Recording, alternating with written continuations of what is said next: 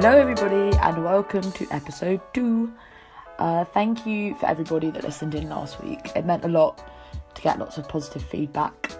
And thank you even more for tuning in this week. Haven't put you off yet, so I suppose that is the best sign. If anyone ever has any suggestions in terms of who to get on or like certain questions you'd like to be asked, just ping them my way, or to Rufus, of course. This podcast is for you guys, so let us know what you want to hear and like what content you want on here. And so I suppose without further ado, let's get on with the show. So I would like to welcome my guest today, who is Alicia Connoth, who is a second year biologist, our current charity rep, and is talking to us today from Singapore. And a fun fact, I've decided we're going to do a fun fact at the beginning each time, is that Alicia once dressed up as a fish. So, Alicia, are you dressed as a fish currently? I am not dressed as a fish currently, unfortunately. But I do still have the costume, so... Wow, okay, so that's something that you're bringing next term, I assume. Oh yeah, for a ball. Excellent.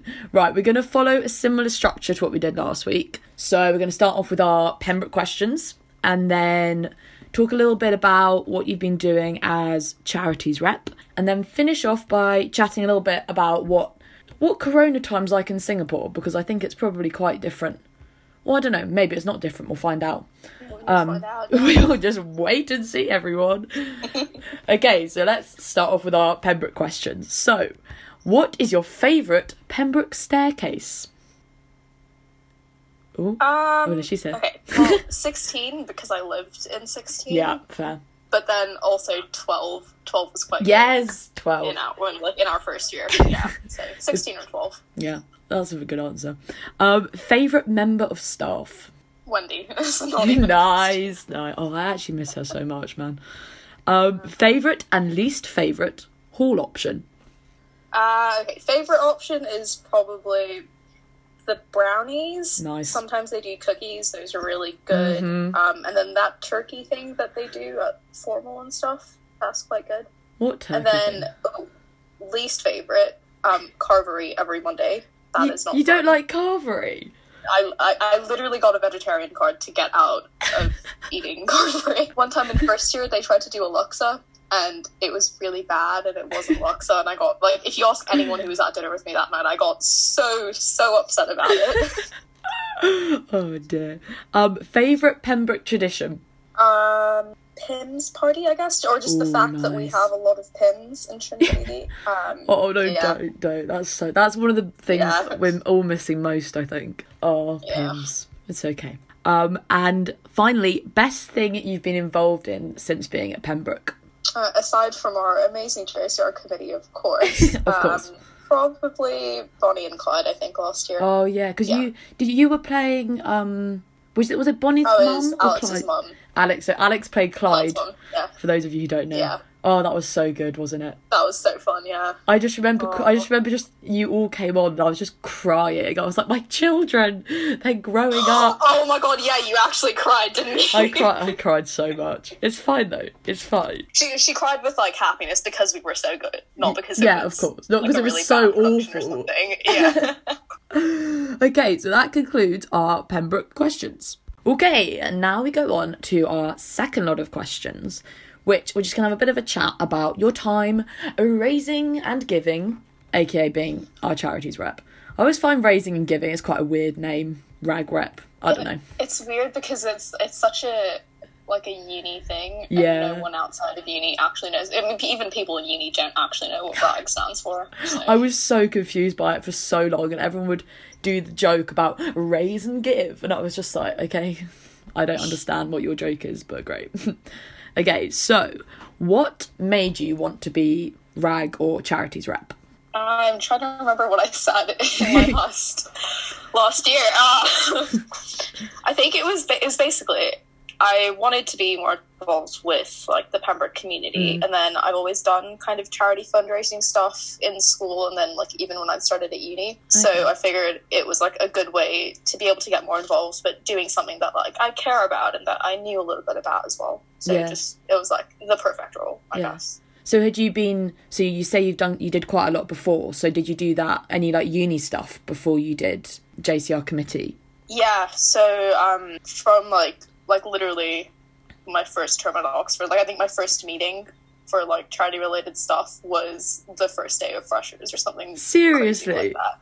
Yeah, because I remember I had to miss like a workshop or something for it. Oh god. And I remember being really stressed about that, like one of the Freshers Week workshops. Yeah, so I did Oxford Hub. I was on their exec committee for about a year and a half, I'd say. Okay. So that's just a more general charity, is it?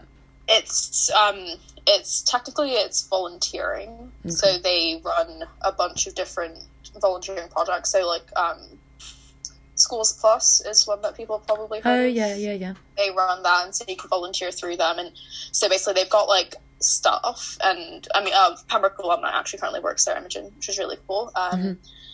And they like actually run the day-to-day projects. They've got student committees that kind of work with them to run those things. So they're more local based, I guess, in some ways. What would you say is the best kind of project or event either in kind of committee stuff or in wider stuff? What's the best thing you've ever done, do you think?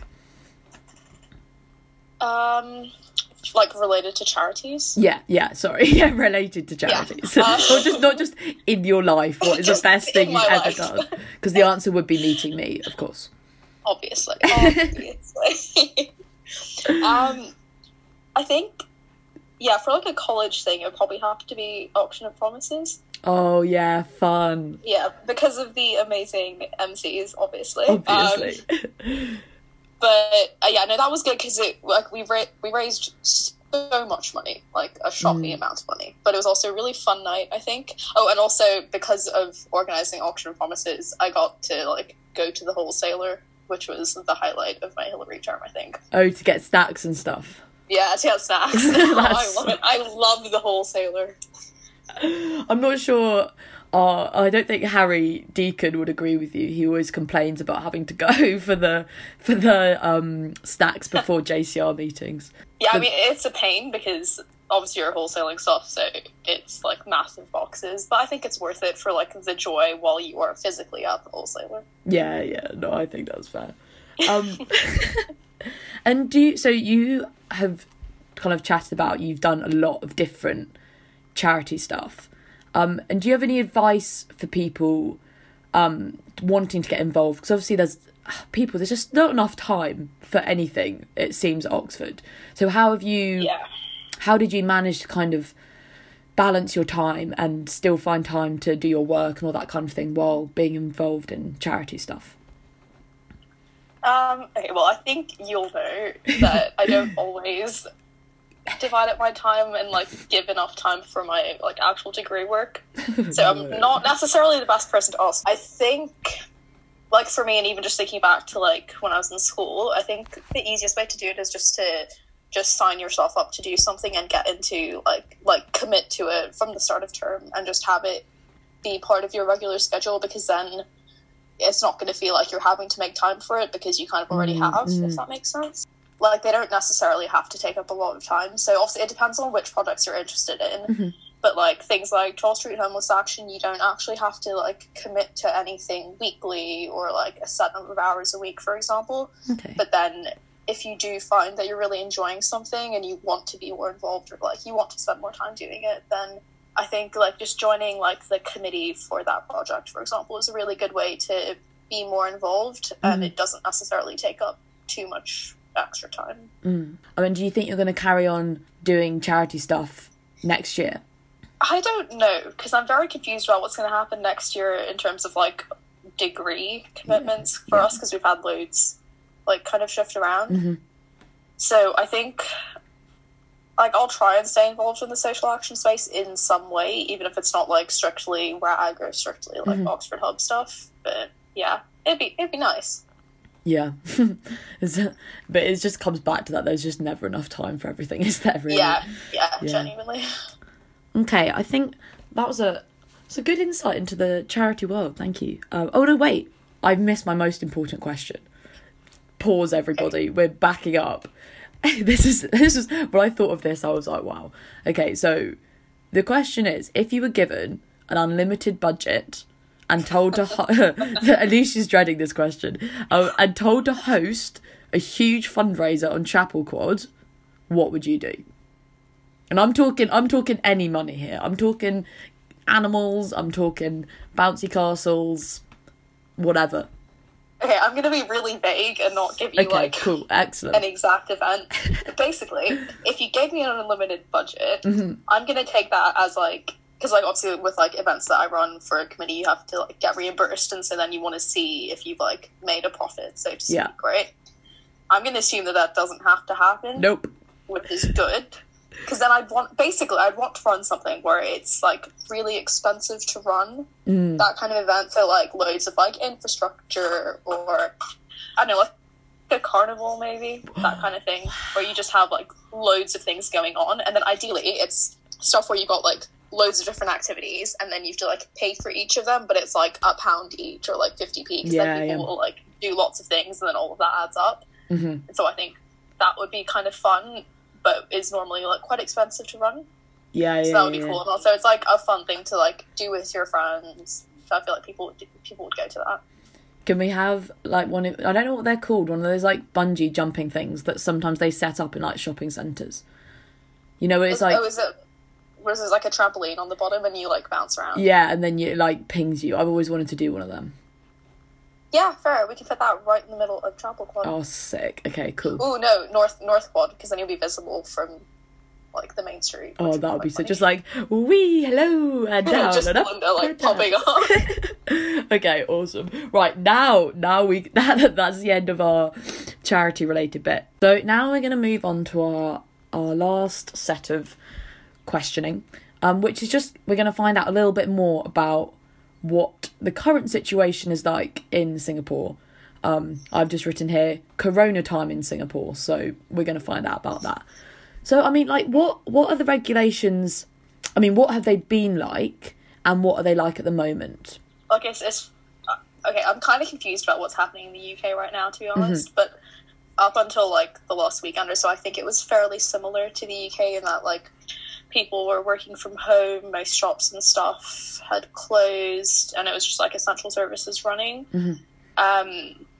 Before that, though, like, I know, like, so, like, even, like, during Hillary, so before I was back, it seemed fairly relaxed. Like, my parents started working from home really early, like, sometime in January, I think, but oh, wow. Aside from that, it seemed kind of okay. When I came back, I had to self-quarantine at home for a couple of weeks, and the government would, like, text me or, like, call. They text you? So, like, yeah, I got 3 texts a day for the first 2 weeks when I was back, and you have to, like, send your location to them so they can check you in your house. Seriously?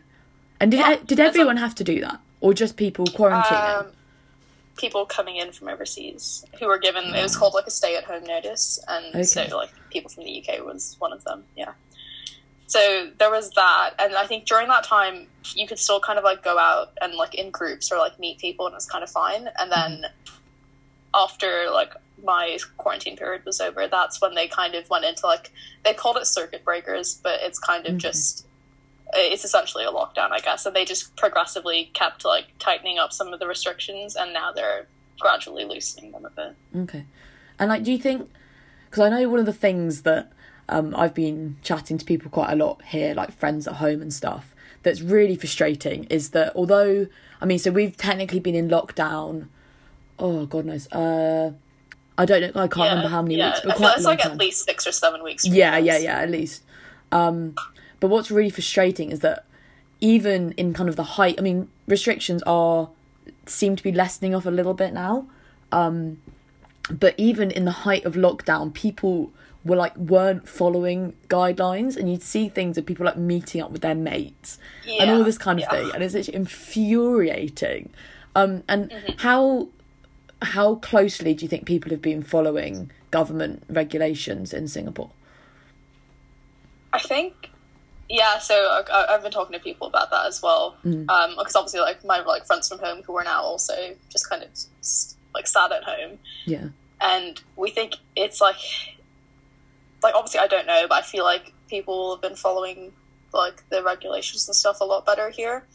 just because I think, okay, for one, they've communicated them a lot more clearly to us. Yeah. Like, there hasn't been kind of, like, they've stay said at something home, and then don't stay at home. like, go to work, don't go to Whereas work. for us, we, like, you can just, like, have a quick Google and, like, kind of figure out what's running and what isn't. Mm-mm. But then also, like, it isn't a political thing here, like, the whole lockdown thing, whereas I feel like in the UK with, like, Scotland and Ireland and then, or just, like, even within, like, England, for example, it has become quite politicized. Yeah, definitely. Which affects the way people follow it. Definitely. But that hasn't happened here, so it's kind of chill. And also, Singapore's really small, so it's a lot easier to manage. Like, they can just have people, and they do have people just, like, walking around encouraging people to, like, follow the rules and not stay outside for too long. Yeah. No, like, as in, people here are just less fussed as well about, like, the government keeping track of where you are or, like, having, like, your personal data, which isn't necessarily a good thing. Yeah. But in this case, it works out really well because, like, so we've got, like, the tracing apps, but then, like, the few times I've been out to, like, the shops or, like, the supermarket or something, you, like, register when you go in with, like, your identity card and, like, that kind of thing. And I think, like, yeah, there are, like, data privacy and all that kind of stuff that people in general are quite happy to give the government that kind of information, which is helpful when you're trying to deal with, you know, a global pandemic. Yeah, definitely. Because I feel like that's one of the things that's difficult here is that people don't really, like, there's a massive, people don't like the government having personal information. But then obviously it's really difficult because they need to, I mean, I don't know which side I'm on really, but it's very difficult basically if people don't want to give you that kind of information. So taking a slightly happier tone now. Well, no, it's not really happy, but just bring it back to Oxford a bit. What are you missing most about Pembroke or Oxford in general? I feel like my answer is going to be quite similar to what Alex said last week, and it's not because I'm copying him. It is genuinely just that, like I just miss, like, seeing people and, like, having casual interactions. Yeah. With, because it's like I keep in touch with, like, my good friends and stuff, and we'll, like, have video chats and, like, all that kind of stuff, and it's really good. But, like, there's a lot of people in college where it's like I wouldn't feel comfortable having, like, a really intense one-on-one video call with you. Yeah. I care about your life, and, like, I want to know what's going on with you. So yeah. No, I feel. And also just, like, fun Trinity things that, like, I've been looking forward to all year because we're supposed to have, like, been done with exams and just had the chillest time now.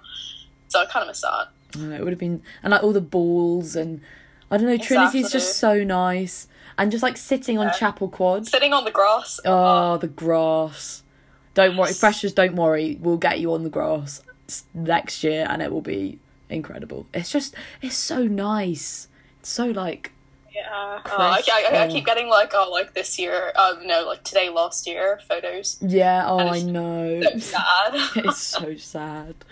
So if magically tomorrow, like, the whole world just went, oh no, we've cured the virus, no more restrictions, go do whatever you want, what is the first thing you would do? Okay, there's, like, two categories of first things. First, like, little thing would probably be to go see, like, my friends from home, who are also at home right now, and I haven't seen them in a couple of weeks now. Just because I can do that immediately because they live here. Mm-hmm. But the first, like, big thing would, like, not to be cheesy or anything, but, like, just to go back to Pembroke would be really ideal because there's still, like, 5 weeks of term. Yeah. And just, like, lie on the grass, just, like, I'm not working. Yeah. I'm just lying and chatting. Yeah. Literally just, like, exist, but within Pembroke College. Yeah. So ideal. I would just, like, not stop talking for the next, like, 400 years. Like, that's the real reason I've set this up. It just gives me more excuse to talk. One more person to talk to every week. One more pal. And then just to kind of finish off, as we did with Alec last week, could you give the people of Pembroke a recommendation for a lockdown entertainment? Yes. Do you mean, like, stuff to watch? Yeah, so it could be like I think Alec gave us quite an extensive list last week, but, like, anything, like a book, like TV series, fun hobby, anything. Okay. For a new TV series, on Netflix, Never Have I Ever was pretty good. I enjoyed that.